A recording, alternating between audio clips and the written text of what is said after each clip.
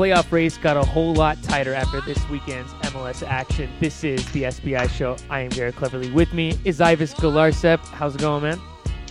Pretty good, Garrett. It was a good week. The summer's winding down, so I'm sure, like everyone else, I'm trying to make the most of the last few weekends of summer, and this weekend there was definitely plenty of action to follow, and especially in MLS. MLS was one of the headlining acts this weekend with the big LA NYCFC tilt. It was which did not live up to the billing, but I think it depends on what side of the spectacle. Depends on what side you're on.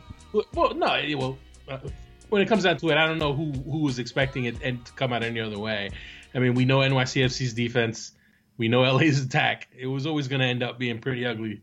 Maybe not 5-1, maybe like 3-1. Hey, all I know is I loaded up my fantasy team with LA Galaxy. Did you really? I had, mind you, I had, not to talk fantasy, Benny Feilhaber was my captain, and I still blew out my opponent in a battle of first versus second. I had Robbie Keane, I had Giovanni Dos Santos, I had Sebastian Lletget, and they all came through. But still, it was just great to see. I mean, it was a little overdone with the confetti, like MLS.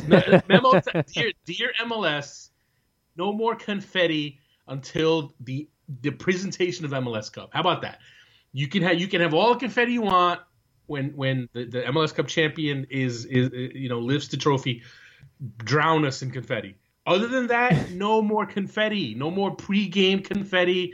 No more All-Star game confetti. Like seriously, we just need to cut it out. Confetti's cool, man. Why are you hating? And why is my voice cracking also? It's a regular season game. It's a you know what? Like, this is what came to mind when I was watching that. I was like, you know what? It's like you've been there. Like, and I know, even though you haven't, even though you could say, oh, well, no MLS game has ever had as much star power as we saw in this game. That's all well and good, but still, like, present it in a way where it's not like exact. It's just I don't know. It's to the point where it's almost embarrassing. It's like we get it. It is, and like, I mean, you have people. I mean, MLS is watched around the world now, and I know some people that might surprise some people. I know some people might not buy that or believe that, but it's true. MLS is now.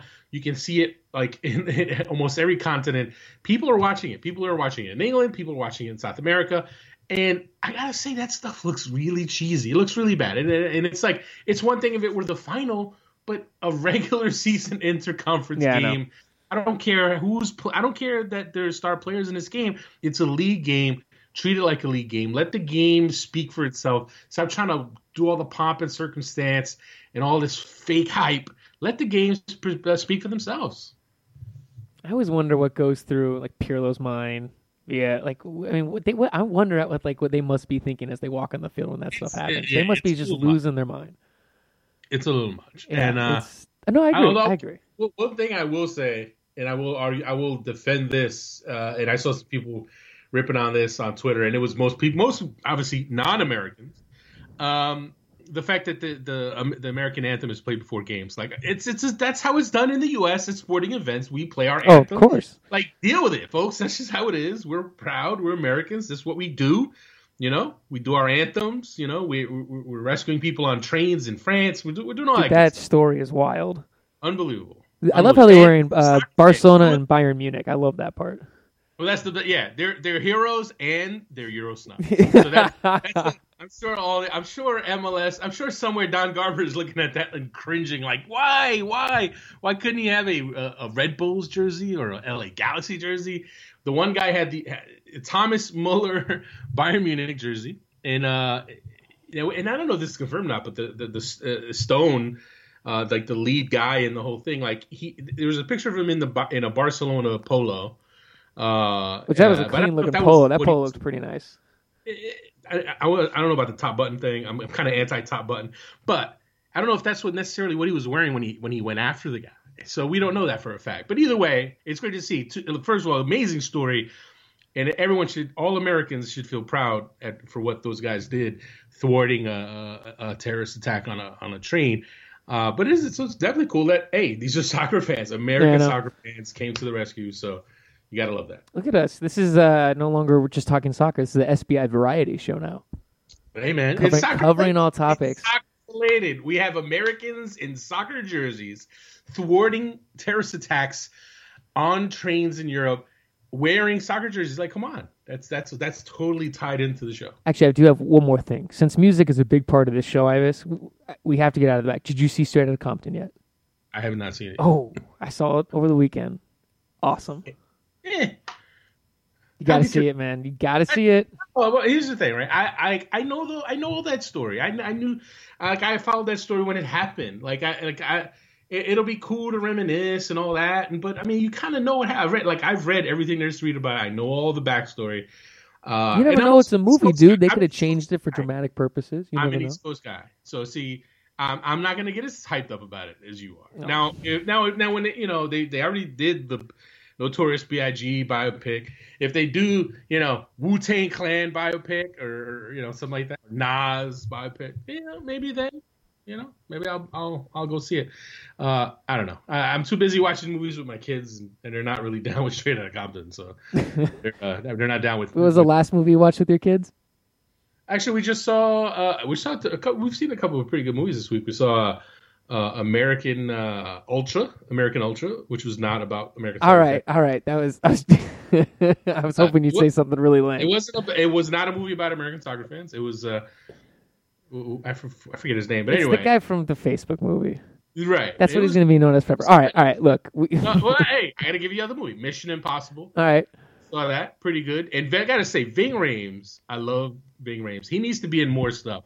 We need to get Ving Rhames on the show just to have him talk because he has the best. He's one of the top five for me. One of the top five voices in movies. Obviously Morgan Freeman's amazing with his voice, but Ving Rhames, anything Ving Rhames says, and anyone who's seen Pulp Fiction, I mean, he's still got that. He's still got that swag. Anything he says just sounds so a million times cooler than anything else anyone else says. So if you haven't seen it, it's worth going to see. Pulp Fiction. Excellent movie. All right, we've talked enough randomness, Ivis. We need to now get into what the SBI Show is about, breaking down everything that happened over the last week of soccer in this country, out of this country. As we discussed a little bit earlier in the show, we talked about LA Galaxy all over New York City FC, 5-1. I mean, what is there to say about this game? New York's a mess, and Galaxy they're just on another level right now. No, they are rolling. They are absolutely rolling, and it was nice of MLS and everybody and the British media apparently to trumpet this up and play this up as a matchup of two star-studded teams. But it was always really a matchup of the best team in the league against a team that's still kind of trying to figure things out, and we saw that it was on display on Sunday. NYCFC, to their credit, they started out well. First 15-20, they had the lion's share of possession. They put some pressure on LA. They were really on top of LA, but credit to LA's defense. LA's defense withstood that. They stood AJ De La Garza, Leonardo. I mean, that guy, he's playing out of his mind, Leonardo. So I mean, the defense held up well, and then eventually NYCFC tired out. They couldn't keep that possession like they kept in the first 15-20, and as soon as they lost that, as soon as LA started getting more and more possession. The chances started flowing, and in the first half, they could have blown it open in the first half. But there were a couple of good saves by Saunders, they hit the woodwork, a couple of clearances. Well, it was always going to blow open in the second half. Yeah, and just from the perspective, I mean, after the first goal, after the second goal, after that, New York City FC just completely gave up in the game. I mean, there was no energy on the field. They had their heads down. No one was marking anyone. And that's what I'm saying. Maybe expected 3-1 if they played hard for 90 minutes. But, I mean, the last couple goals, I mean, there was just New York defenders, they were done. They checked out of the game around the 70th minute. It's just, I don't buy in. I don't get into the hyperbole talk about giving up and all that crap. They wore out. They wore down. When you're chasing the game the way they were chasing the game, when you're having to chase around LA, when they start knocking it around, it's gonna wear you out. You're gonna run out of gas, and as soon as you run out of gas, then you're even more vulnerable. So it was not a case they didn't quit. They didn't all that. That's all fan hype talk. They came down to it. They wore out. They wore out. It happens. They wore out, and LA put the foot on the gas, and they blew it open. And what a display! I mean, obviously Robbie Keane is Robbie Keane. We know he's for me.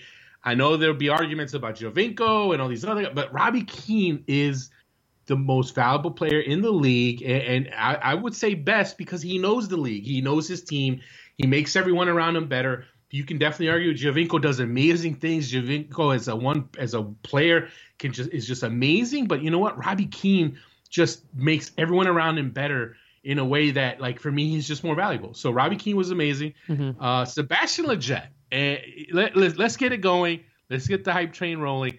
So Jurgen Klinsmann needs to call this kid up. because he has shown so much since he's gotten to the Galaxy. He's a winger. He can play on the wing. He showed the skill he showed today was amazing. Jurgen Klinsmann doesn't have a ton of wing options to choose from, like as far as fresh options. Obviously, Ethan Finley's a guy we've talked about that he should try to take a look at. But for me, I'm even more excited about Sebastian Lletget. Or if you're a U.S. fan, there's a little bit more to get excited about. Ethan Finley's been great. He had a couple good games this week. But Lletget's his technical quality is something else. And he's only 22. He turns 23 in a week, but he's still young. And so he's a guy, seriously, Klinsmann needs to take a look at him sooner than later. But yeah, I think overall, all Galaxy fans will say that he's been money since the day he arrived. I mean, you could say he's probably been the best signing for the league this past year. I mean, he's been great, man. Shinko was signed this year, so I mean. Okay. I'm sorry. Minus the 8 high full pile, then you get the next tier. I know what you're saying. Yeah. I would say the best non-DP signing. Yeah, thank you. And another thing, I'm not saying New York quit. I'm not saying that. I'm just saying that you could tell as the game went on, it was very. You said they stopped trying, so that's kind of. Did I say that? Maybe I didn't mean that.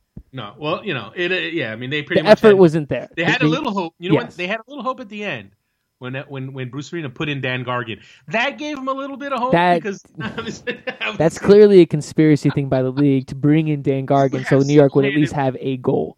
You've single-handedly ruined Dan Gargan's career. I know. I want you to know that he's on the bench now. Ever since I said that, he doesn't play he's anymore. Cursing out his teammates. I don't know if you saw there was a GIF of him, dropping F-bombs at Omar Gonzalez. I don't know what he said to him. I don't know if Omar said, "Hey, stop drawing penalties." But yeah, whatever it is. But look, LA, they're playing great, man. Their attack is rolling. Their defense. I mean, who would have had Leonardo being the best defender on that team? And he's been right there. He's playing out of his mind. AJ Del Garza today, for me, he really impressed me today. Because in that 15, 20 minutes when New York City had that they had this, the run of the game early on, Del Garza was shutting everything down. You couldn't beat him. And if their defense can be that solid, how do you beat these guys? No one in the league is going to beat these guys. And I know people in Vancouver will say, "Oh, well, we could beat them." And I know Seattle will say that. Well, maybe they won't say it after this weekend, but I don't see anyone beating them. I really don't. I mean, maybe in one game, but I'm talking about when it comes down to MLS Cup, it's LA, they're the favorites, and then there's everybody else. Yes. Well, let's just say for example, Vancouver's hosting the game. Look, man, Vancouver's a tough place. That's a tough place to win, man. They're a young team. They haven't really been through the battles of the playoffs, 2-game series, that experience being in the Cup final. LA has been through all that. I know. Done that. They're I'm sorry, man. You can look if they play each other in the playoffs. We'll bet on that game. I'll give you. No. I'm saying if Vancouver's home, BC Place is a tough place to win. Why would they be home? It's 2-game series, two-leg series. I'm sorry. I'm thinking one game like a final. I'm sorry. I'm thinking like one game off. Yeah, that's what I'm thinking. Get there first, right? That's right. Get there. And look, I'm not gonna knock. Look, Carl Robinson's done an amazing job. They're playing really well. I just think they're at their ceiling right now. I don't think we're gonna see better from Vancouver than we're seeing right now. They're playing well. They're playing great. But for me, I think LA is not even at their peak yet, and I think they're already better than Vancouver. And I think Seattle, even though as bad as they looked against RSL, and I think they had the emotional letdown from the Champions League win in the middle of the week, the stirring 2 late goal comeback. Yeah. I think once Seattle gets Clint Dempsey back, once they get Osvaldo Alonso back, assuming Alonso can, he comes back and he's healthy. I mean, he's been out for a while. Once they get Alonso and Dempsey back, I mean, you're talking a huge. I mean, that team with the depth that they've added, they're gonna be a beast. So for me, I still say, as well as Vancouver's playing, the playoffs are a different animal. Regular season. Vancouver's been great regular season. Playoff time though, money's still on LA. Okay, well, speaking of the Vancouver Whitecaps, they at home defeated FC Dallas this past weekend. That's a huge win for them because, one, they keep pace with the LA Galaxy. And Vancouver, man, I was still taking care of business, too. They are at home, a very dangerous team. On the road, still things to work out. But at home, they always almost are the favorites at home every time they play.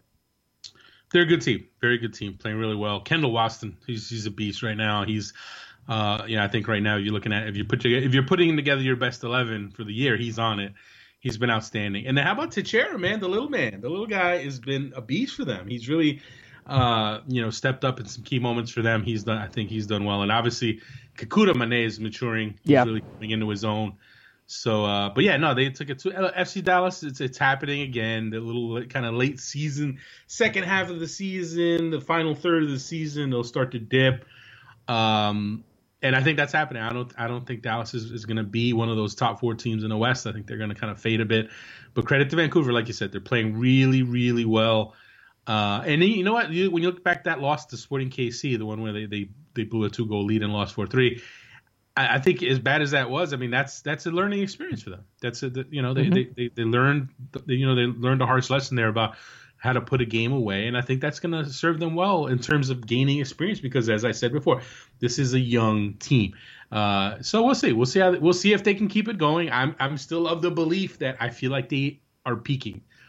They are peaking right now, but you want to be peaking around the playoffs. You don't be peaking in August. It's a little too early to be peaking. That's what I'm saying. You did mention it though, Kekuta Mane. I just gotta say, man, his development over the last couple of years has just been great to see. I mean, for a young player like that to be in Major League Soccer now to be where he's at, seeing that development is a huge positive, just for Vancouver Whitecaps.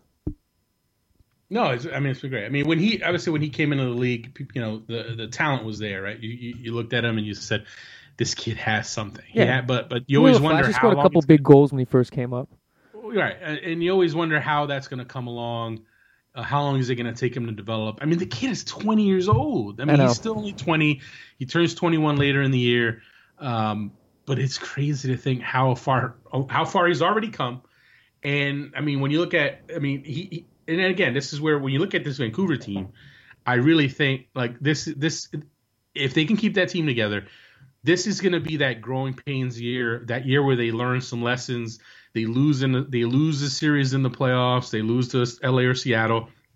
But then next year, you get Kekuta Mane, I think, really being a breakout player, being a best 11. Like next year is really going to, I think, it'll be that year. I think they could really, really put it together next year.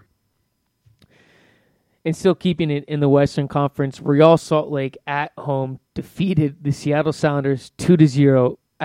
You cannot describe how big of a win this was for Real Salt Lake. It keeps them in the playoff picture. To beat the team ahead of them, also, that's huge. I mean, this was a massive result for Real Salt Lake against Seattle. No, it was a big win. And credit to them, they played well. And it's funny you say, why do you even have to say it? They won 2-0. Of course they played well, but to be fair, like the goals that ended up being scored, there were some fortuitous plays. I mean, the first one was a handball. PK was the handball was unfortunate handball on It took like 3 deflections along the way. Yeah, I don't know if it was all that, but maybe I just it wasn't think that, but it was just an awkward. It was an awkward play, right? It wasn't a case where he saw a ball heading toward the net and he tried to put his hand out. It was unfortunate. Whatever. Early unfortunate goal for them. They're down 1-0, and then not even however many minutes later, you get a shot off the crossbar. Mm-hmm. And credit to Sebastian Jaime, he beats the Seattle defenders to the ball, heads it in, and they're and they're up 2-0. But here's the thing: even though they're up 2-0, it's not like they sat back and kind of sat on the lead. They really kept going at Seattle. And when you look at the stats at the end of the game, they dominated possession, they dominated the chances. Seattle really was flat, and you kind of ask yourself, how does this team that destroyed Orlando City come out so flat? And I think part of it is that midweek game against CD Olympia, CONCACAF Champions League. For those who missed it, they were down a goal at home, a big game that if they lose that game, I mean, that's a huge blow for them in their Champions League hopes. They rally with 2 late goals. Brad Evans they get a penalty call in stoppage time. Yes, an MLS team actually got a call in their favor in CONCACAF Champions League in late in stoppage time. Brad Evans scores the penalty, and then he talks a little trash because obviously before the penalty, the Olympia players were protesting and were trying to delay. They were trying to distract them. And I'll give Brad Evans all the credit in the world because even everything they tried to do to distract them. All the gamesmanship, all moving the ball, and all that. Like, he shook all that off, and he converted that penalty. And I might have ribbed them a little on Twitter and said that we didn't need the trash talk. And I still feel that way. I don't feel you need the trash talk. You're the captain of your team. Have a little bit more poise. But having said all that, I can understand from an emotional standpoint. Yeah, you're caught up in the moment, man. Right. And so I get it, but I just for me, I just think you know what? It wasn't needed. You're the captain. You're 30-something years old. You're 30 years old, 29, 30. You should be able to handle this a little bit better. But it wasn't a huge crime. But I just think, because for me, it's that thing could have gotten ugly there, right? He talks trash to the keeper, and there was a whole brouhaha after that. There was shoving match, the whole nine. That situations like that, you don't need to inflame them. Convert the penalty, run off, celebrate with your fans. Don't talk trash to the goalkeeper. I don't care what happened before that. I thought that was a little unfortunate, but still, huge balls of steel from Brad Evans, converting that penalty. And I think that was they had a bit of an emotional letdown going to RSL off of that, and then RSL played them off the park. RSL came to play. I'm not taking anything away from RSL. RSL came to play. I thought Luis Silva did well for them. Obviously, Beckerman did well. Morales, they showed it's crazy. They're in ninth place in the West, and they're such a good team. If they were in the East, they'd be in the playoffs. They're only 3 points out of a playoff spot. Yeah, but I still don't. I'm just saying, but that's still how tight it is. It is. I mean, that's why this win for Real Salt Lake was so big. You lose this game, Seattle's on 38 points, and it's okay. That's a huge mountain to climb. But for Real Salt Lake, you could build a lot off of this win right now. Yeah, I'm still not going to. I know. I know. It was a win they needed, and you know what? Hey, if they can keep playing at that level, then who's to say they can't get back in this race? One other thing though about the midweek game for Seattle in the CONCACAF Champions League, if Seattle converted their chances though in that game, it would have been 10-0 for them. They wouldn't have had to have that dramatic comeback. I think that played. I don't want to pretend like I was there, Brad Evans, but you have to. The frustration level for Seattle in that game. It had to have been so high at the end of the game. They dominated the entire match. It should have been at least 3-4-0. That's how these games happen like that. A CONCACAF, you don't make your chances, and things can get really difficult. And credit to them, they stayed the course. Siggy Schmidt made some subs later in the game. Obviously, they played a young team. Let's not ignore that fact. They did start out with a very young team. Had a lot of starters on the bench. They put some guys in later on. But you know what? I think Seattle's going to be fine. And I know some people. I tell you what, I got to point this out. This is hilarious. I found this hilarious. So, and I think I might even talk about it last show, but it was amazing to me how people just did not want to buy into or did not want to admit or acknowledge or accept the idea that Seattle was rising from the ashes and ready to be a power again after that win in Orlando. And it is funny that whole idea about everyone hates Seattle, right? Everyone outside of Seattle hates Seattle. But there's certainly a lot of people who do not want them to do well. Because let's face it, their fans, their fans let you know. There's always one team that everyone has to hate. That's Seattle. Seattle's is pretty high at the top of that list. But yeah, so I thought it was funny. But then they lose this game, and I'm sure people are like, see, they're not back. They're not gonna. Listen, folks, sleep on Seattle if you want. Go right ahead. They still don't have Dempsey. They still don't have Alonso. And I know they added these other guys who should help them, right? But Dempsey is one of the best players in the league, hands down. Alonso, arguably the best defensive midfielder in the league. You plug those two guys in that lineup, they're going to be a powerhouse. And they have a tough schedule to close out the season. And I tell you what, we're going to see some games from them. And I don't know how long it's going to take Dempsey and Alonso to get back. But when they do come back, they're going to have plenty of opportunity to show that this is still the Seattle Sounders, and this is a powerhouse Seattle team. Obviously, they play Portland next. They play Toronto after that. They play surging San Jose after that. And then guess what? Yeah, They get Vancouver on September 19th. That's going to be a hell of a match. Then you get KC, LA, Houston, RSL. They close out whatever. But that stretch of games, Vancouver, KC, LA.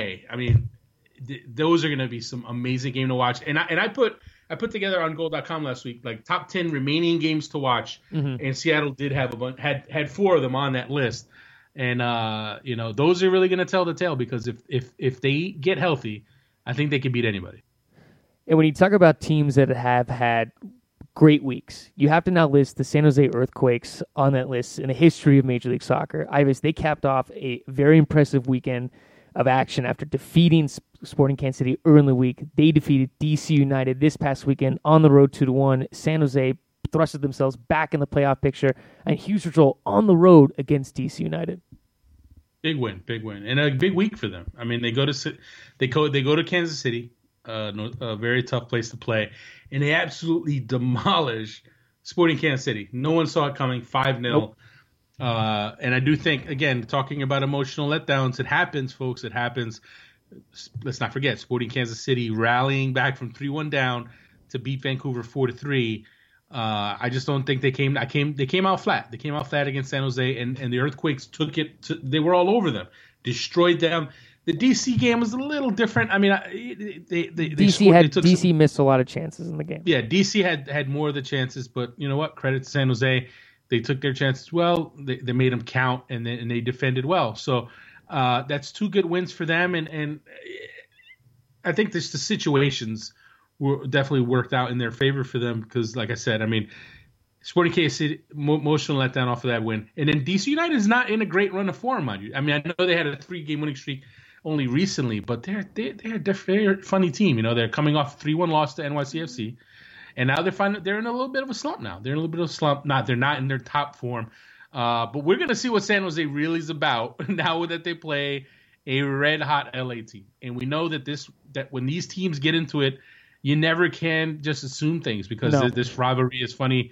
It's funny that way. And the last time they played, San Jose took it to them. San Jose beat them 3-1. This is only, 2 months ago? 2 months ago, back in June. San Jose handled them pretty well.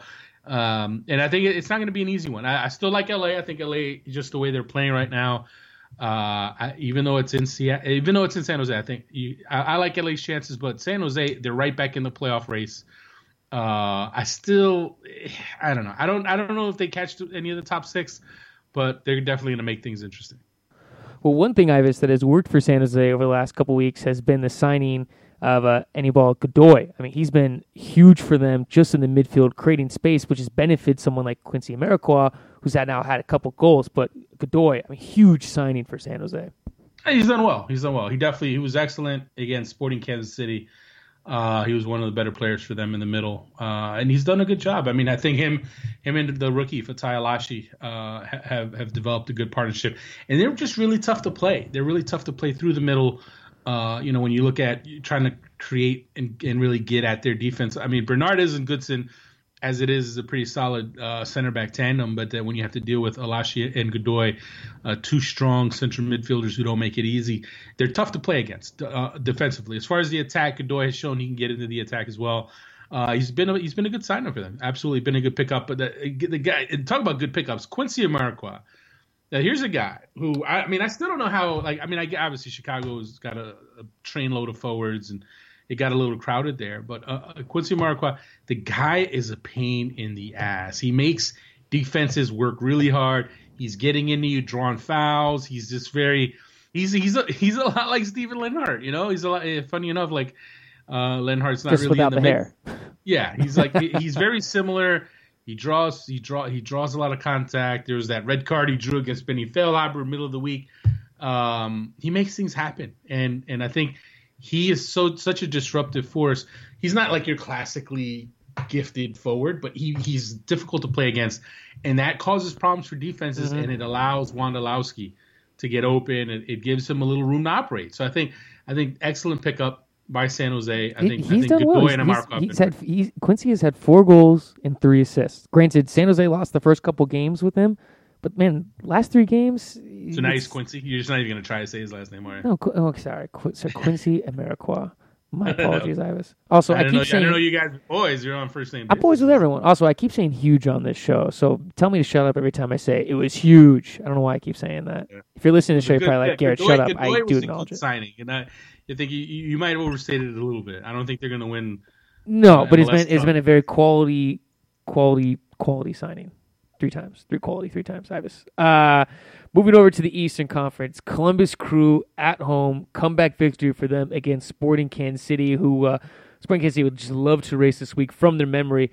But for Columbus, great win at home. No, big win for them. And Ethan Finley, man, keeps getting it done. Finley and Kamara, rinse, repeat. You think people would figure it out? You know, that you can't let these guys combine and do their thing. They're playing well, and the crew are coming along. They're starting to climb. They're actually only a point back of the Red Bulls now for second place in the East, and it's been a different team with Will Trapp in there. I think Will Trapp's done well. I think some of their signings have looked really good for them. Harrison Aful, the Ghanaian right back, I think he's looked good. Cedric Mabwati coming off the bench a couple of times has shown some stuff. And how about Jack McInerney? Yeah, I know. Jack McInerney, he's coming off the bench for them and makes things happen. He's in the right place, right time, and scores the winner for them. Big goal for them. And Columbus Crew, folks, if you wrote them off early, you might end up regretting that, because if they get the defense together, if their defense can get, if they stabilize, they've added now Gastasaro, the center, the big center back who's finally joined them now. If he ends up being an upgrade there in their defense, then yeah, man, the Crew are right back in that conversation. I think it's also safe to say, Ivis, that Kansas City, these last couple games for them it's nothing to panic over, right? Yeah, no, I think it's just a tough week. It was a tough week, man. They had, I think the San Jose game was a classic example of an emotional letdown, and going up against a team that was really, really committed and really desperate for a result. And, credit to San Jose, they took it to them. Then you go on the road and you play a very good Columbus team in a game that could have gotten either way. It was a good back and forth affair. But you know what? They fell short. I think Casey's going to be okay. But this is where it goes back to what I always talk about. I always say you can't assume points from games in hand. You can't sit there and just because your team has a high points per game average and they've got a handful of games that it's going to be easy to keep maintaining the same high points per game. It's because, you know what? When you have those extra games in hand, you end up having to play a congested schedule, and that ends up leading to fatigue, and you end up not being able to be at your maximum ability as a club, as a team, for all those games. So it's almost inevitable. I've seen it so many times through the years. Teams that have games in hand, and their fans are all like cocky, like, we got games in hand. Look at our record. And now when we play these games, we're going to get those points. It's like money in the bank. And it's not, folks. It's not. Guaranteed. You still have to play the games. And more often than not, those teams that have too many extra games, they wear down. They wear down later in the season. And I think, look, Casey's got some good depth. Although, from my understanding, Amobi Okugo is got a pretty serious injury where he's going to be out for a bit. That'll hurt him a little bit, but you know what? I think Peter Ramirez will figure things out. He'll get that depth. He'll get that rotation going, and they'll be okay.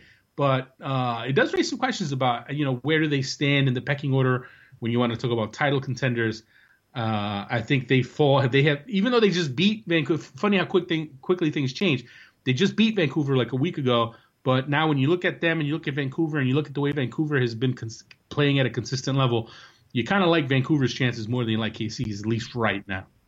And up in Canada, Philadelphia walked away with 3 points after defeating the Montreal Impact 1-0. And Ivis, Philadelphia is now 1 point out of the Eastern Conference playoffs. I mean, both leagues coming down to the wire for Philadelphia. I mean, big result for them.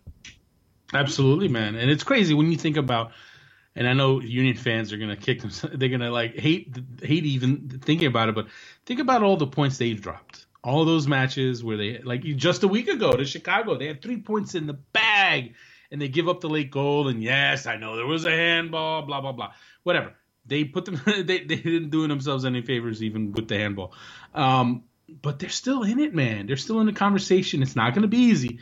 They're more likely not to make it than make it. But you know what?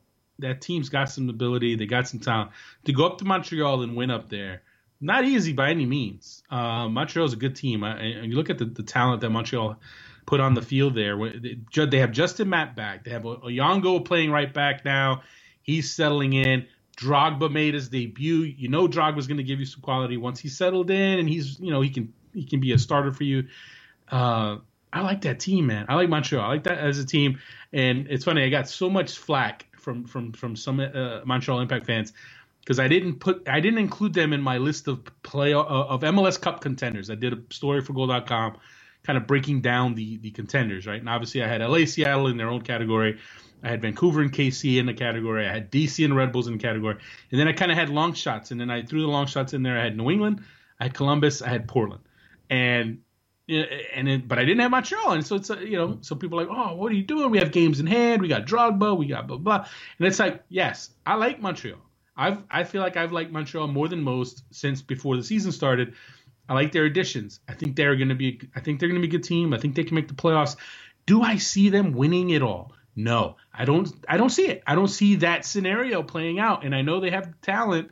And I know people are like, oh, well, they got to the CONCACAF Champions League. Why can't they get to the MLS? I just don't see it, man. I just and in the East, anything's possible, right? Fine, but for me, when I look, I just don't see it. And maybe I'll be glad. I'll gladly be proven wrong. If I'm wrong, I'll admit it. Frank Lopez, I'm as big a Frank Lopez fan as anybody, and I think he deserves some credit. He's done a good job. But I don't see MLS Cup. I don't see it. Not this year. But Philly, man, let's see what happens with Philly if they can sneak in. I still think it's a long shot. I think their best bet for silverware this year is that Open Cup. And I know no one's giving them a chance against Kansas City, but hey, they're at home. Anything's possible. They're going to be playing a Kansas City team that's playing a ton of games. Don't rule it out, folks. Don't rule it out. You could absolutely win that Open Cup. Well, the other thing for Montreal, too, is they have the most games in hand. I mean, you look at their schedule, it's like game 2 days, game 3 games, game, and they have a game almost every 3-4 days coming up here. I mean, that's a tough schedule. It's not going to be easy, man. It's not going to be easy. And look, Klopas is going to have his work cut out for him because you're going to have to rotate players. You can't just trot out at 11 every 3 days and not have them wear down. And so their depth is going to be tested. And I know they've got some guys back. Obviously Justin Mapp having him back's huge. And they've got talent on that team, but I don't know that's going to hurt them. I think all those games is going to eventually wear on them, and I think that because of that, I think they could fall short. I still think they'll get in. I think they'll squeeze their way in. And NYCFC kind of not looking the part, and Orlando City really kind of falling apart is going to kind of open that door for them. But I don't know, man. I don't know how far Montreal is going to go this year. Toronto FC at home takes care of business all over Orlando City. It did take them some time after they were up a man for a while, but they scored the goals, defeated Orlando 5-0. And look, you got to say, if you're Orlando, Ivis, you got to be thanking New York City FC for having just a horrible game too. I mean, both franchises, horrible weeks. For Toronto, though, great result for them. Oh, it was a game they needed, and it has to be said. Coming off of their last game, their loss to the Red Bulls, Giovinco was not happy. He was very frustrated. Didn't feel like he was getting the support he needed. And what do you have? You come out here. Michael Bradley has himself a game. Michael Bradley was outstanding. Yes, he was. For my money, he was man of the match in this game. And then you have Josie Altidore come on and get himself a couple goals. So that's a big confidence booster for him. And it's no, I'm sure Orlando City fans are going to hate me, but it's like this is 2 weeks now where they faced a team. They faced a big money team that needed a win to kind of break a slump, and they got it, Seattle, and now TFC. So like Orlando City's name, their new nickname is gonna be the Slump Busters pretty soon if they don't start turning this around. It's unfortunate. They've had a ton of injuries. It has to be said. I mean, obviously, losing Molino early in the year. They haven't had Shea for a long time now. They're missing a few other guys this weekend. So we know, right? It's going to be tough for them. Right now they're in 8th place. They're actually, it's pretty jammed for that 6th spot, but Montreal's got 4 games in hand on them. So I don't see Orlando City catching Montreal. I don't know about NYCFC either. But rough year. Montreal has to win those games though. No, right. But here's where I would. I'm a big believer in teams that have high points per game not being able to maintain that. Montreal's points per game is not that high. No, that's the thing. It's barely over 1. Right. So they don't have to win all those games. They just have to get the points. Exactly. They can get a point here or there. If they can get out of those 4 extra games, if they get like 6 total points or 5 total, that's still all of a sudden that's the lead they're going to have on these other teams. So they don't have to go out and win 3 out of 4 or all 4. They can win 1 or 2, and that's giving them a nice boost. And they've also added quite a bit of talent there. I mean, Venegas looks good.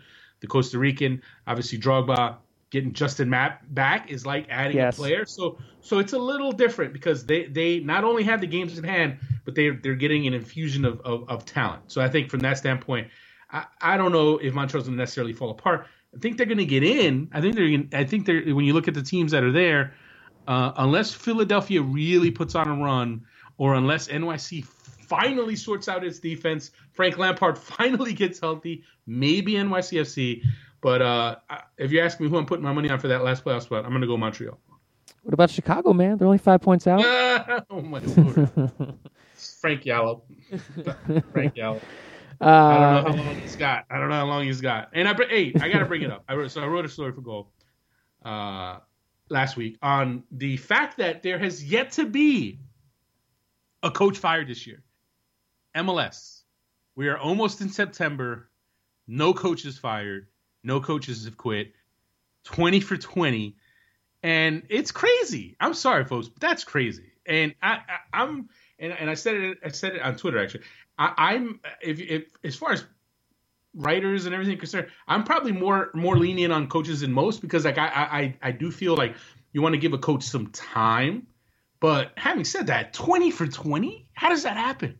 How do you get 20? And I know there's all kinds of people. I know people have all kinds of explanations for it, or all kinds of reasoning. Oh, there's no pro-rel. If there was pro-rel, these coaches would feel the heat. Blah blah. I don't know if I buy that. I mean, I don't think that's true a little bit.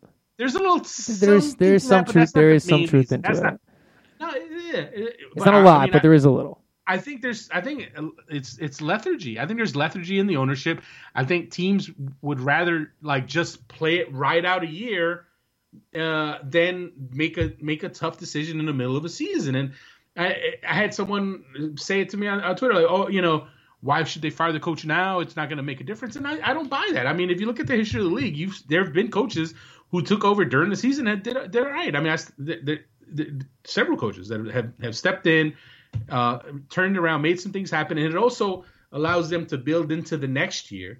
And it's just crazy to me. I mean, Frank Gallup. I mean, the guy was given carte blanche this offseason to rebuild that team. He got rid of everybody. He got rid of almost everybody. I think Mike McGee, Nyako, Sean Johnson, Harry Shipp. There might have been 5-6 guys, right? And then he got rid of everybody else. Signed all new guys. Jovan Jones, Igbo Anike, Sean Maloney, who apparently is already leaving. He's already leaving. Sean already leaving. Jovan Jones, Kosic, totally new team. And they're in last place in the East. They're in last place. And I said it in our preview show, Eastern Conference preview show, if we get to the summer and the Fire are still not getting it done, how does he keep his job? And here we are. How is he keeping his job? You know what? And I got nothing against Gallup. He's a great guy. He's had success in the league before. But results should matter. Results should absolutely matter. And you know what it comes down to? Chicago Fire, Andrew Houtman, their owner, he's got money. He bought the team. He occasionally will show his willingness to spend it. But does he know how to really run a team? I don't see it, and I have never seen it. I mean, I was ripping this guy 7 years ago for decisions that he made, and he still hasn't shown himself to be a competent owner.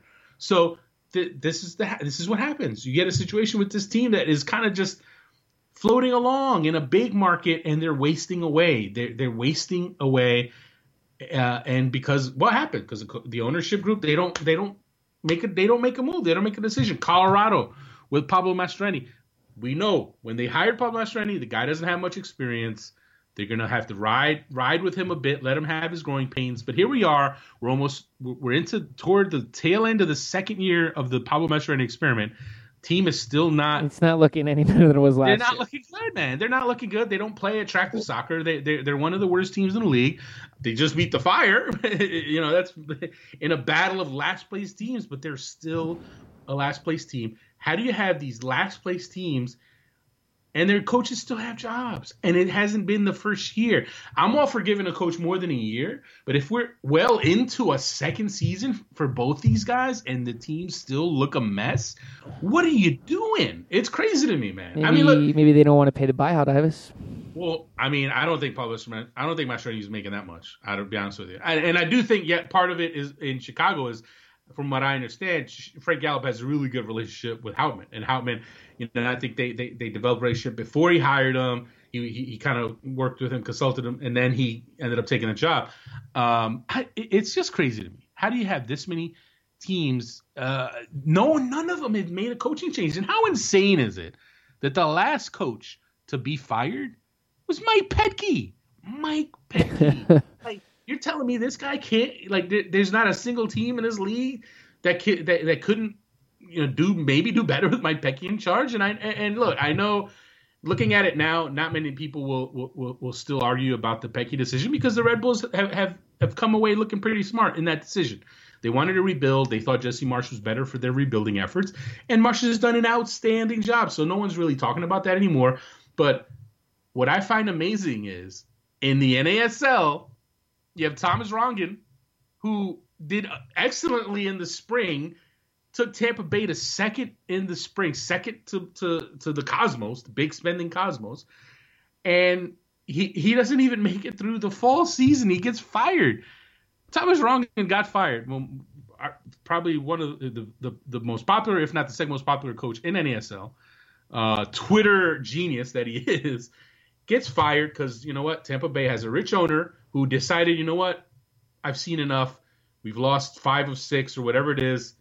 I need to make a decision. He fires the coach. He fires the GM. I happen to disagree with these decisions. I think he made a mistake. I think he pulled the trigger way too soon. I think Tampa Bay is doomed to fail now. I think they're going to completely collapse. But having said that, at least the guy made a decision. MLS, no one seems to want to make a decision. No one wants to make the tough decision on these coaches, and I think it hurts the league, man. I think it hurts the league when there's just like no pressure. Where's the pressure on these coaches? Doesn't seem like there is any. Well, look, with the way that Colorado went about hiring Pablo Mastroeni, a week before the season started, I mean, I think that organization is inept enough to not even really kind of know what's going on, just based off that situation right there. I mean, so Pablo will probably be there till the end of the season. No, I think now, I mean, we're almost in September, so I don't know I don't know if we're going to see any changes, but I think there's definitely some teams that if they had made moves in July, mid to early July, you could have really made an impact. But now I think we're kind of, the ship's kind of sailed a bit on these, but it's just interesting to me. And I'm not saying we should have the other extreme, like in Europe, where you have a bad 3 games, you're out. It doesn't matter what you did before that. Like it's crazy. Or Brazil, where coaches get fired for like a bad game. Or Mexico. There's a lot of big coaching carousel down in Mexico. But I just think there needs to be a happy medium, where coaches are held accountable. Coaches do have some pressure to succeed. And it's funny, man. There are not to say there's no pressure. I mean, like, think about Siggy Schmidt.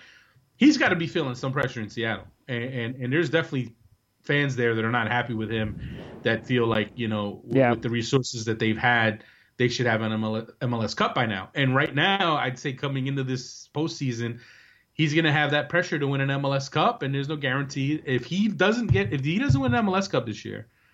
There's no guarantee Siggy Schmidt will be back. So I think But I feel like that's with Siggy Schmidt, that's kind of been there. I don't say it's been there for a long time, but there's always been that kind of like, look, Seattle needs to eventually win the Cup here. That's the expectation. Last year, I feel like it was really like, last year was the first year where that's nothing new. That's nothing new. No, but last year was the first year. It was a real tangible thing, and now it's time to pay the bill. It's time, like, okay, he's got to win now. We just spent a ton of money in the summer, went and got all these guys. The team is stocked and loaded for bear.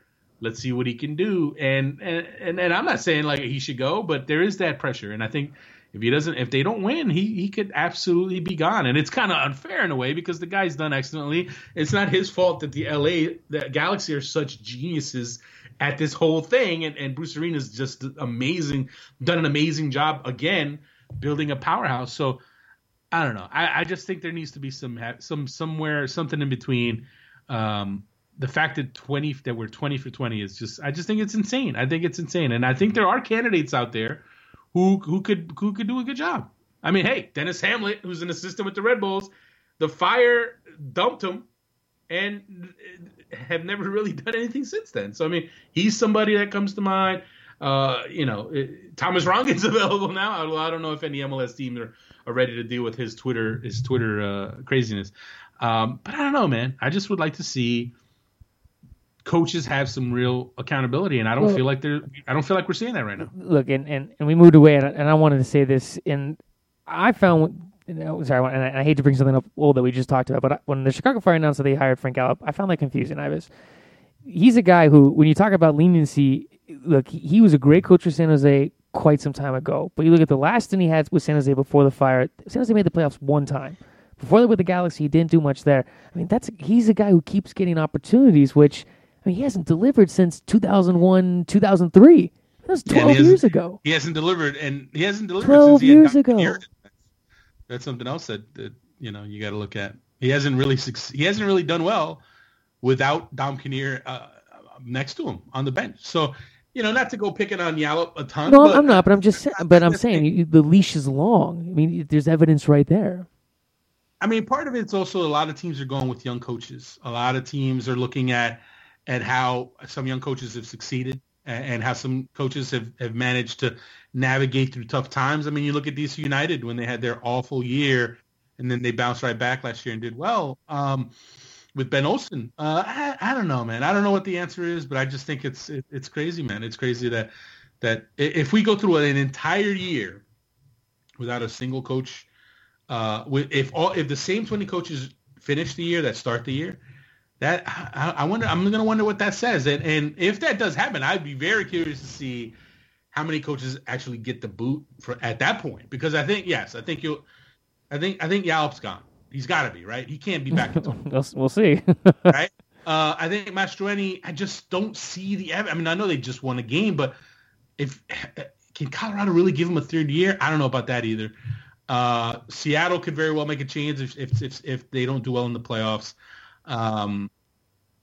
Greg Vanney, if TFC doesn't get it, if they don't make the playoff, Vanney's done.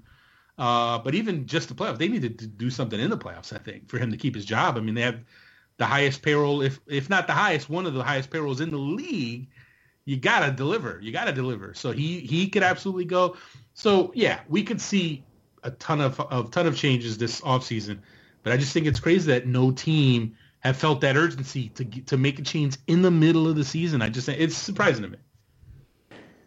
All right. Oh, Ivis, we got totally off topic. We were still running down all the games from this past weekend, and somehow we totally moved away from that. A couple games we still need to talk about. Portland, Houston, both teams played to a 2-2 draw. Both teams got to be kicking themselves for missed opportunities. Houston goes up. They should have walked away with 3 points. Portland finds a way to get back. Portland missed a bunch of opportunities in this one, too. I mean, it seemed fitting that it ended in a draw, but, I mean, both teams had to be severely disappointed with the way this game ended.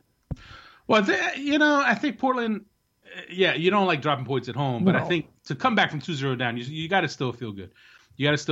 And it, I wrote in the SBI Gamer on this. Normally, the road team getting a point will be happy, and normally the home team getting a point will be upset. I don't know. I think it was opposite this time around, because I think if you're Houston and you're struggling to get into the playoff race, and you have 3 points in your hands, and then you give them away when you're up 2-0, that hurts. That hurts, point blank. The 1 point you get, it's not much consolation. And having said that, if you're Portland, you're down 2-0, and you can make some changes, and you can have some guys step up, and you can have Lucas Milano, their big DP signing, step up and deliver for them, have Darlington Nagbe deliver for them. Mm-hmm. I think they got to feel good about it. I know, when it bottom line, it's like, oh yeah, you can't drop points at home, but hey, Portland fans can attest. Portland in last year and this year, like they've lost games flat out at home, where they had a ton of chances, they didn't score. At least they got a point out of it, right? So I mean, it's a glass half full the way to look at it, but I think it's a positive for the way they responded. It's a positive for seeing Milano make a big impact for them. I know it was crazy to me that there were already starting to be some rumblings about, is he not as good as they thought? Is he a bust? Is he just not going to settle down, people? I thought that was stupid. I thought it was dumb. The kid was showing flashes. He's going to settle in. He's going to take a little bit of time. He's a young player. He's 22. He's going to take some time.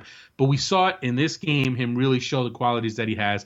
And I think he's going to be big for them in the stretch run. But if you're a Portland man, you need to sort out the mistakes defensively, because I think their defense lets them down a lot. I mean, I know that this year they've done a good job. They posted a ton of shutouts, but I feel like there have been some games where their attack is not been finishing, and the defense has let in some soft goals. But you know what? If I'm Portland, if I'm Caleb Porter, I'm feeling I'm going to spin this in a positive way for my team because the way they showed some real heart in coming back. Yeah, I'll agree. But Portland at home against a team that's lower than you in the standings, that's a game you need to win. But you got to look at the way the game plays out, though. I agree. It's how you feel at the end. It's how you feel when you walk back in that locker room. And I guarantee you, the Timbers walked back in their locker room at the end of that game feeling damn good that they battled back and they got a point. And maybe like the next morning they sit back and like, oh, man, yeah, we needed a 3. But guess what? That night, they felt good. That night, I'm sure Caleb Porter gave him a rousing speech and said, listen, we need this stuff. The heart we showed late in this game, it's the heart we need to show against Seattle next week. And if we do that, we can win. We can win in Seattle. So the one I would say the one negative for them, Diego Chara getting the red card late, unnecessary forearm / elbow to the face of Eric Torres, didn't need to happen. Silly play on his part. I mean, he's normally a lot more reliable than that. But I mean, they're gonna definitely miss him against Seattle. I think that's a big blow. And for Houston, they have been playing well over the last couple of weeks. But Ives, the question is, I mean, what are the realistic chances for Houston to make a push and to get into the playoffs? That's a good question. That's a good question. Even though if you're looking at the point totals, I mean, they're right there. But I don't know. I just think Seattle, with what they did to revamp their squad, right now you got San Jose, Seattle, Houston, and even RSL in that conversation. For that last playoff spot. I don't know, man. I don't see Houston coming out on top out of that group. Obviously, they're adding Eric Cubo Torres, and he's going to be a good addition for them. But I don't know, man. There's something about Houston that's just kind of been lacking throughout the year. I don't know what it is. And San Jose has shown it. Maybe that's what it is. But I haven't seen San Jose. I haven't seen Houston really this year really put it together in a stretch where you felt like, oh, wow, this is a team. This is a playoff team. I mean, when you look at this year, they have not had more than a 2-game winning streak all year. And that should tell you something. I mean, they 2 games is their longest winning streak of the year. So that kind of inconsistency, I mean, it's tough to break that. It's tough to break that. And I don't know if simply adding Cubo Torres is gonna be enough. And they're gonna have some tough games coming up. They have a game against Colorado, which they could absolutely win that game. But then they have Vancouver, tough one. RSL, that's going to be an interesting one. They have Philly, interesting game. And then you have KC. Then you have Colorado again, FC Dallas, Seattle, Vancouver. So Vancouver twice in Seattle in your remaining games. That's a tough one. I don't see it, man. I don't see them getting in the playoffs. Final game of the weekend. Ives, it was a barn burner. Colorado defeated Chicago 1-0. Oh man, we got to come up with a nickname for this game because the 2 last place teams. Yeah. I think someone said the We Suck Derby. But I don't know, man. Anyone who watched this game, MLS should send you like a consolation prize because. Well, if you're a fan, you care. If you're not a fan, then. No, look. All jokes aside, Colorado. Nice to see them play their kids, some of their younger players who have kind of been left out in the wilderness a bit lately. But I don't know, man. Neither of these teams neither of them are going to make the playoffs. Neither of them has been playing amazing soccer. I don't know, man. I feel like the less said, the better about these guys. That's okay, Ives, because we can move on and talk CONCACAF Champions League. Group play continues. MLS teams continuing to do well after Real Salt Lake kicked it off. We mentioned it, Seattle, great comeback victory for them. LA Galaxy took care of business. And then also DC United on the road down in Panama. Ives escapes with a late victory. All the MLS teams doing very well so far. So far, so good. It's you know what, the teams that are in the tournaments this year, they should do well, and you like to think they can handle the double duty of CCL and MLS, especially with the playoff pushes for all these teams. I mean, Seattle, they don't even technically have a playoff spot yet. They need to fight their way to get back in. For them, they needed their win. LA, I think they're going to cruise. DC's an interesting one. You know, I think they are they going to start falling apart here later in the year? Are they going to start to fade? I think they have the talent. I think they have the talent to get through. through their group stage. But you know what? They have to fight now. The Red Bulls are on their tail for first place in the East, and Ben Olsen, man, he's gonna his work cut out for him, trying to make sure they win the group in Champions League, but also trying to hold on to first place in the East. And over in the Americans abroad, the transfer is now finally set for Gideon Zelalem, who moves from Arsenal to Rangers. Lots of chatter with this one, Ivis. People wondering if it was a good move for him to go to a lower division in Scotland. Why don't he just stay in England? Is this the best move for him? Good question, man. I think it is. The more you when you read about Rangers, obviously they're a team that with storied history, trying to climb back after being the whole dropping down several divisions, climbing back to the first. They're still a big club, big following. They have a talented young team there that's gonna probably they should dominate and gain promotion in Scotland. So if you're Arsenal and you have an opportunity to put Zelalem on a team that's going to play attractive soccer, on a team that's going to play in front of big crowds, on a team that should win a lot of games. I mean, that's a pretty good environment for a young player like Zelalem to gain confidence. So I think from that standpoint, I think he should be okay. I think it's going to toughen him up also because you know how tough the Scottish league is, how physical it can be. You can't imagine the second division is going to be a pushover either.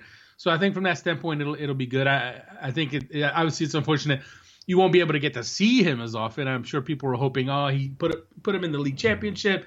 Maybe we'll see some games on beIN Sports because they have league championship games. Maybe we'll actually get to see him sometimes.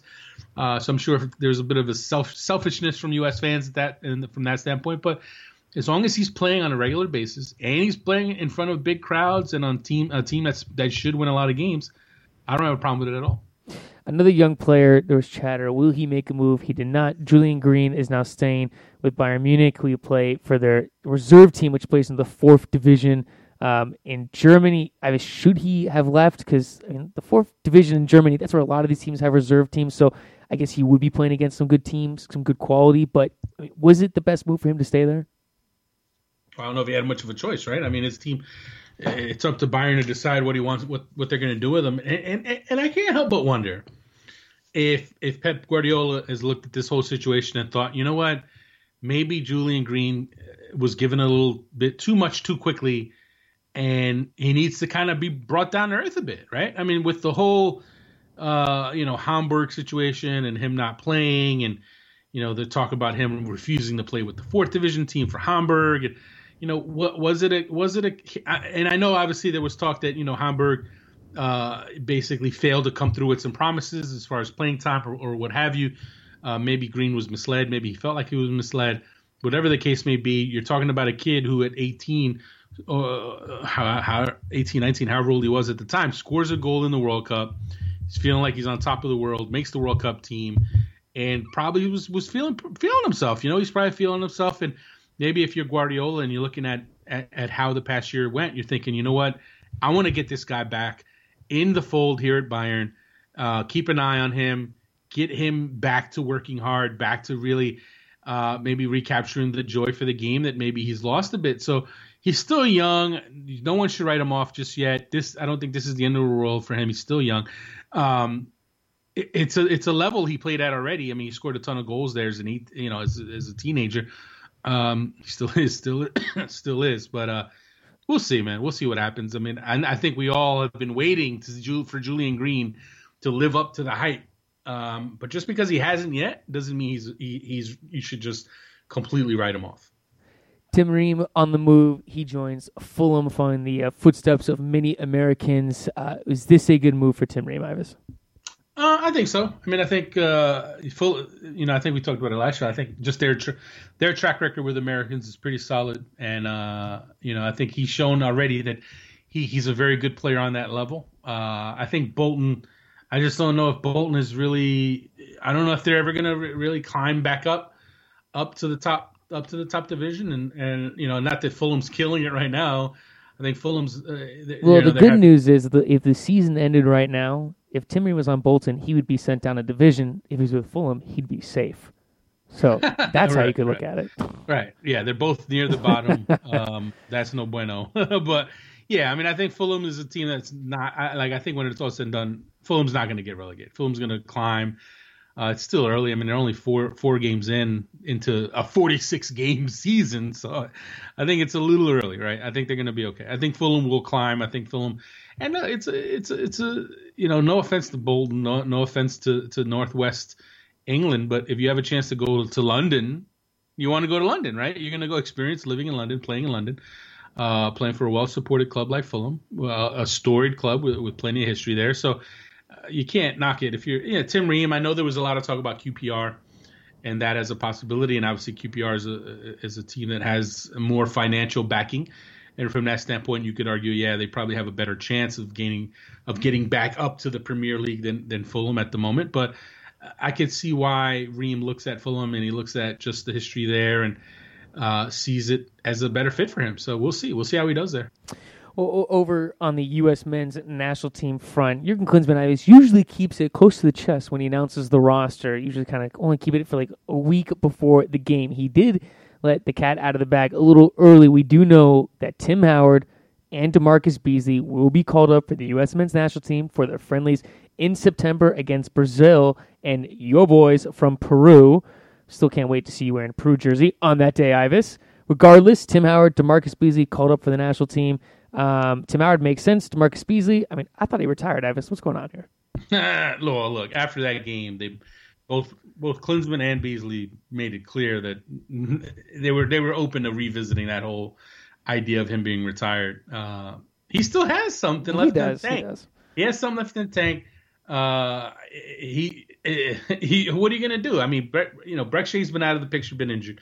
Greg Garza has actually been playing more right back than left back at Atlas, so maybe Garza's a right back option now, and there just aren't a ton of left back options. So Beasley has done well. He's been one of the better left backs in MLS play. So you bring him back in, and he has that invaluable experience. And if you're asking yourself, you play Mexico in an all or nothing type game, you don't mind having Beasley's experience. Beasley has played Mexico a million times. He's beaten them several times. He's had a hand in some big wins against Mexico. One of his best games recently was against Mexico in Mexico. He's done well. He's done very well there. So I think it's a big move. And as far as Tim Howard goes, obviously, he it's good to see that Klinsmann isn't kind of closing the door on him, even though he's kind of made it clear. Look, for now, Brad Guzan's the guy. Tim Howard's the number 2. He's got to be okay with that, which makes sense, right? You can't just gift wrap him the starting job after he took a year off. You got to make him work for getting that number 1 spot back. And I think it's good. You want to have that out of respect for Brad Guzan and the work that he's done over the past year. But it's going to be a good competition, man. I think Howard still has plenty left in the tank. And I think if he's properly motivated, he can absolutely take that job from Guzan. And if you're asking me who I'm starting on October 10th against Mexico, I'm going to go Tim Howard. But, there's a month between now and then. We'll see what Klinsmann does. We'll see who he turns to there. I think it's going to be a good battle. It's going to be a good battle between those two. Poor Brad Guzan. He could just never catch a chance. I know, man. Unlucky. He's very unlucky. Yes. No, but I don't know. He'll be the goalkeeper eventually. I'm just being longer wait for him. There are some news. There isn't news. This is actually real news, Ives. Toronto FC wants to keep Josie Altidore and Michael Bradley out of the September friendlies. They don't want them to go. I could see Josie Altidore staying just because Jurgen Klinsmann will leave him home. But Michael Bradley, there is no way. He will be part of the national team in September. It's an interesting one, man. It's an interesting one. I mean, there's no way. He is. Well, here's what I would captain. say. I mean, come on. Here's what I would say. Before this game, this weekend, he had 3 assists. He was outstanding. One of the best players in MLS this weekend. He had a rough stretch of games since the Gold Cup, right? And there were definitely questions of, is he worn out? Does he need a rest? Is he hurt? We saw it last year where, he had the post-World Cup where he had a tough run of form, and it ended up turning out that he was injured and he needed surgery. So you had those questions about Bradley, and he kind of answered those this weekend against Orlando City with 3 assists. You could understand. It wouldn't shock me if he looked at these games and said, you know what? I need a fresh Michael Bradley. against Mexico in October, right? Do I want to put extra miles on Michael Bradley during this stretch run, or do I want to give him a bit of a break and have him fresh for October? He has nothing to prove. He has nothing to show. So I don't think it's as cut and dry as, he has to be there. I mean, ideally, you'd like to have him there. I mean, he's played Brazil a half dozen times already. So it's not like, he needs to play against Brazil. So I don't know, It's not that he needs to play, but captain of the team, arguably the best player. Yeah, the game coming up in October. Yes, and I think having the game in October, you can make the case for there's enough on his plate MLS wise. Why do you have to bring him in? I'm not saying like don't bring him in, but I could totally understand. No, I get where you're coming from. Decides, hey, you know what? I need him fresh. Let me keep him with his team, and I would have no problem with that at all. And you know what? If you don't bring him in, it gives opportunities for other guys, right? I mean, there's plenty of midfielders in the pool that you could stand to take a look at. So, if he doesn't call either of those guys in, I have zero problem. Because you know what? Josie Altidore, let him stay with TFC. Let him regain his confidence. Let him rebuild his confidence. And then if he looks like he's in good form in October, you call him in. You don't have to start him unless you really feel like he's in good form for that game. You don't need to see him now because he had one good game. Yeah, he came off the bench. He scored a couple of goals, but it's still early. You need to see a good run of those games before you really start feeling good about Altidore again. But I have if he gives Altidore and Bradley September off, I have no problem with that. Moving over to the U23s Olympic qualifying, it just came out for the group stage. Ivis U.S. will face Panama, Cuba, and Canada. First game kicks off for the U.S. on October 1st. That will be at Sporting Park. What do you make of the group for the U.S.? They should take care of business and move on. Well, hey, listen, I will say this. This is a bit of a tricky group. And here's why. Now, Cuba, obviously, you can never tell with a team like Cuba. You gotta like the U.S.'s chances. Now, as far as these other two teams, I mean, Canada, I know they never seem to have any luck on any level. But Canada, I think they've got some young talent.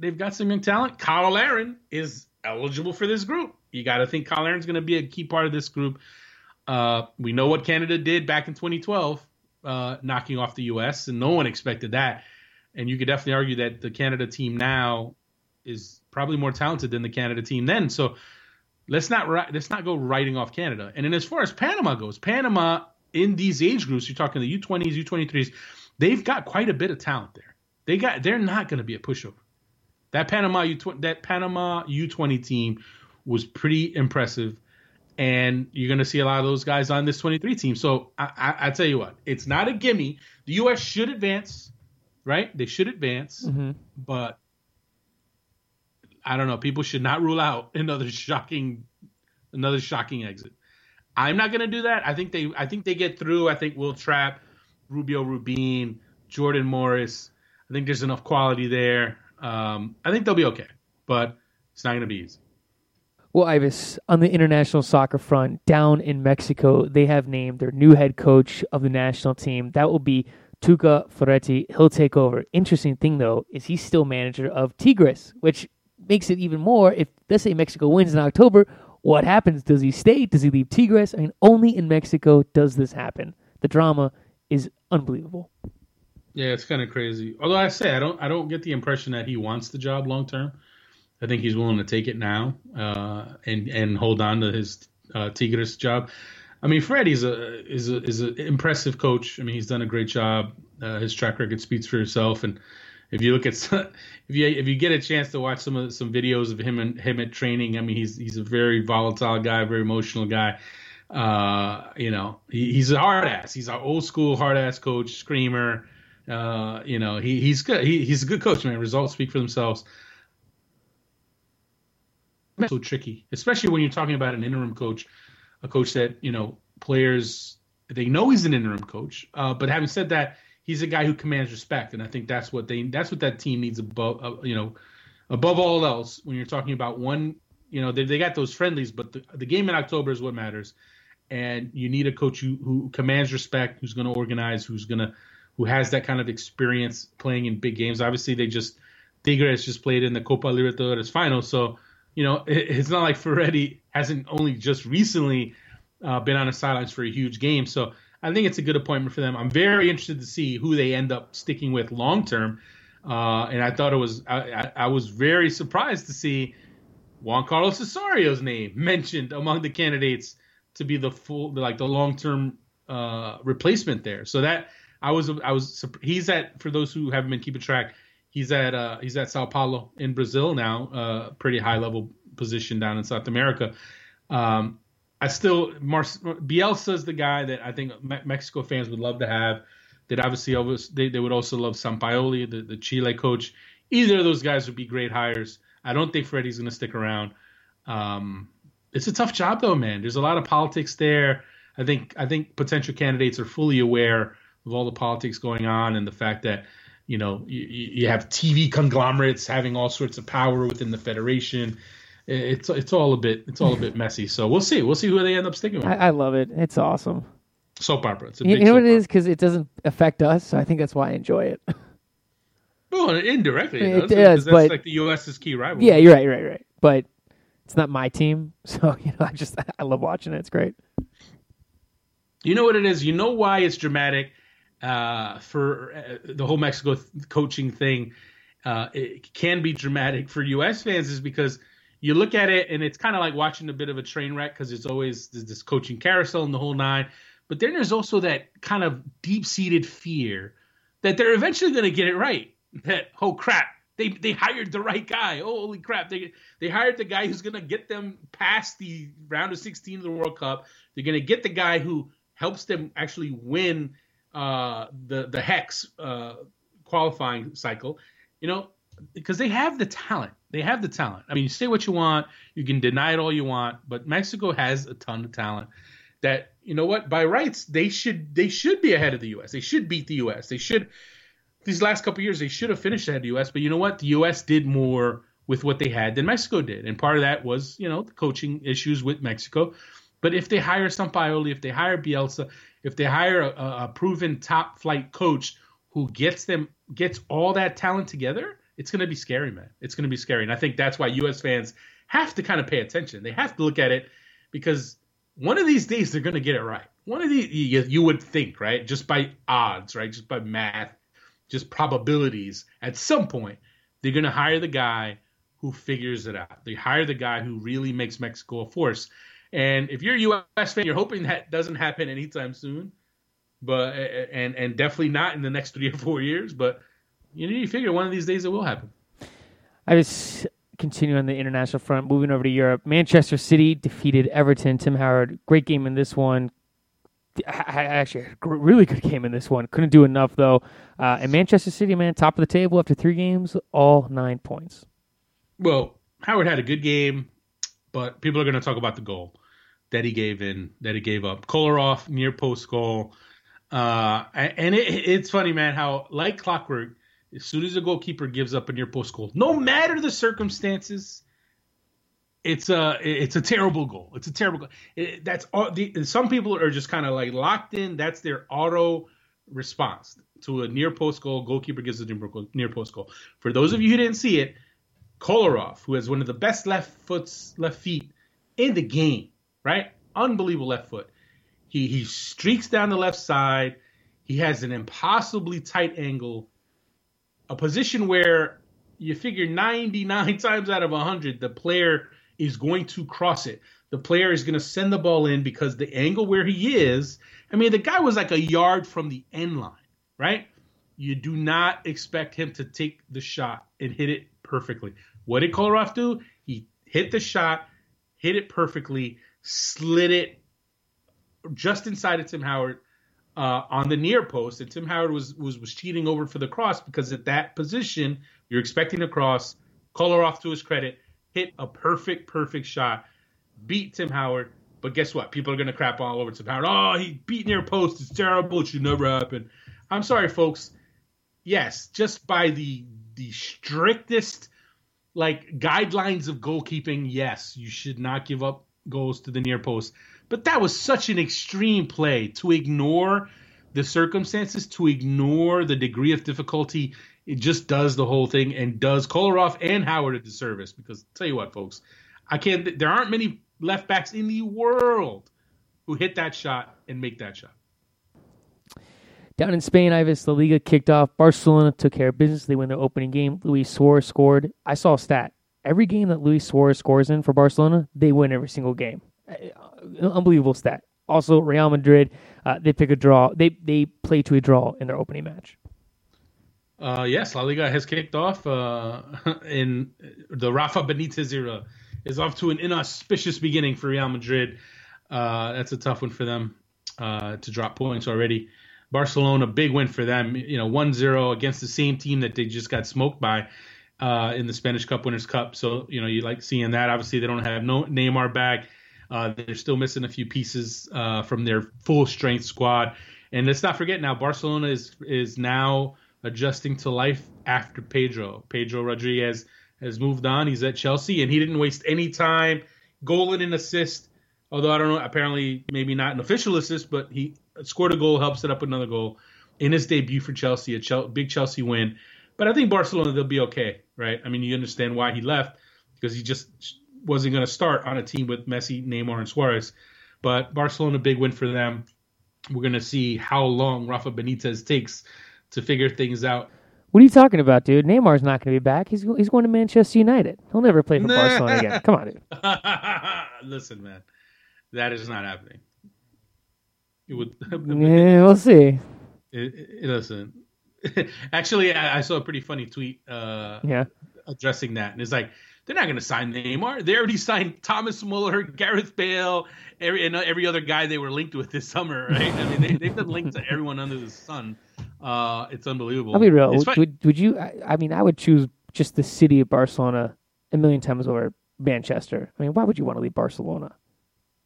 I mean, I've never been to Barcelona, so I can't really... I neither have I, but I'm assuming I'd rather be on the beach than be in England and freezing my butt out of Manchester.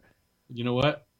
You know what's great about Manchester? Yes. The paycheck. That's what's great about Manchester. The paycheck. The pay, and people don't understand this. The pay in the English Premier League is just a different level. That everyone it's funny because people who don't pay attention, they always wonder, you get these players who are really established internationals, right? And they're playing in Serie A, or they're playing in the Bundesliga or somewhere, and then you'll hear them be like, "Oh, it was always my dream to play at," and then it'll be some small English club, some small English Premier League club, or not one of the powerhouses, and you're like, why is this guy leaving, a top Serie A team to sign for a bottom 5 Premier League team? And it's because of the money, because of the wages are just different level. It's all about the money, man. It always is. So I mean, it's. I don't know if people realize just how much of a disparity there is in wages between wages in England and everywhere else in Europe. Well, see, that's the biggest problem facing the SBI Show, Ivis. We should be taking the show to England. That way we get high salaries. Think about that. I don't know, man. We could live in where do you want to live? We could live anywhere. We could live at look at this cute little city, Reading. We could live in Reading. You said Reading. Stop it. I know you know how to say that.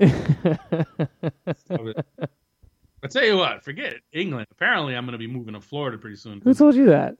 It's putting the hard press on moving to Florida. That's her thing. My wife. She wants to move to Florida. Isn't that what you do when you're retired? You're not retired yet. Yeah, I know, but I don't know. She's got this whole thing on. Thankfully, my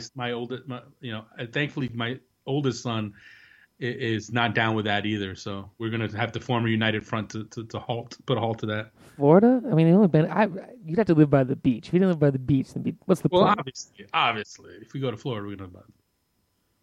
So you go, I don't think many transplants. How many people really move to Florida and then don't live by the beach? I mean, come on. I don't know. Can't be many. You never know. I'm sure it's some, but 95% of transplants end up living by the beach. Maybe. I don't know. I've only been to Florida a few times, so I can't tell you, Ivis. I can't tell you. Stop it. All right, Ivis. That wraps up today's SBI show. Before I let you go, anything else we need to break down? That's it, man. Other than TV, it's TV time. Fear the Walking Dead has made its debut. I didn't watch it. Don't say anything. Yet. I'm going to give all the spoilers right now. Don't say anything. No, it looks good. I'll say that. It looks good. And it's different from Walking Dead. I mean, if the thing is, for those who haven't figured out the whole, there's been enough previews on it. It's set in LA, number one, so that's different. And it's set just before the actual outbreak of the virus. So it gives a little different perspective than the original Walking Dead, which kicks off when, Rick Grimes was in a coma and all the devastation has pretty much already happened. So it's different perspective. First episode was pretty good. I enjoyed it quite a bit. And two other shows I got to talk about. Ballers just wrapped up its season on HBO. I enjoyed it, man. Is that the show? That's the show with The Rock, right? Yes. I liked it, man. I thought it was pretty good. I thought it was pretty funny. Obviously, it's a little over the top, a little cheesy, but I thought it was good. Good show. And then Mr. Robinson, the comedy on NBC. One of my favorite comics, Craig Robinson, is on. It's his show. He got his own show, which is cool to see.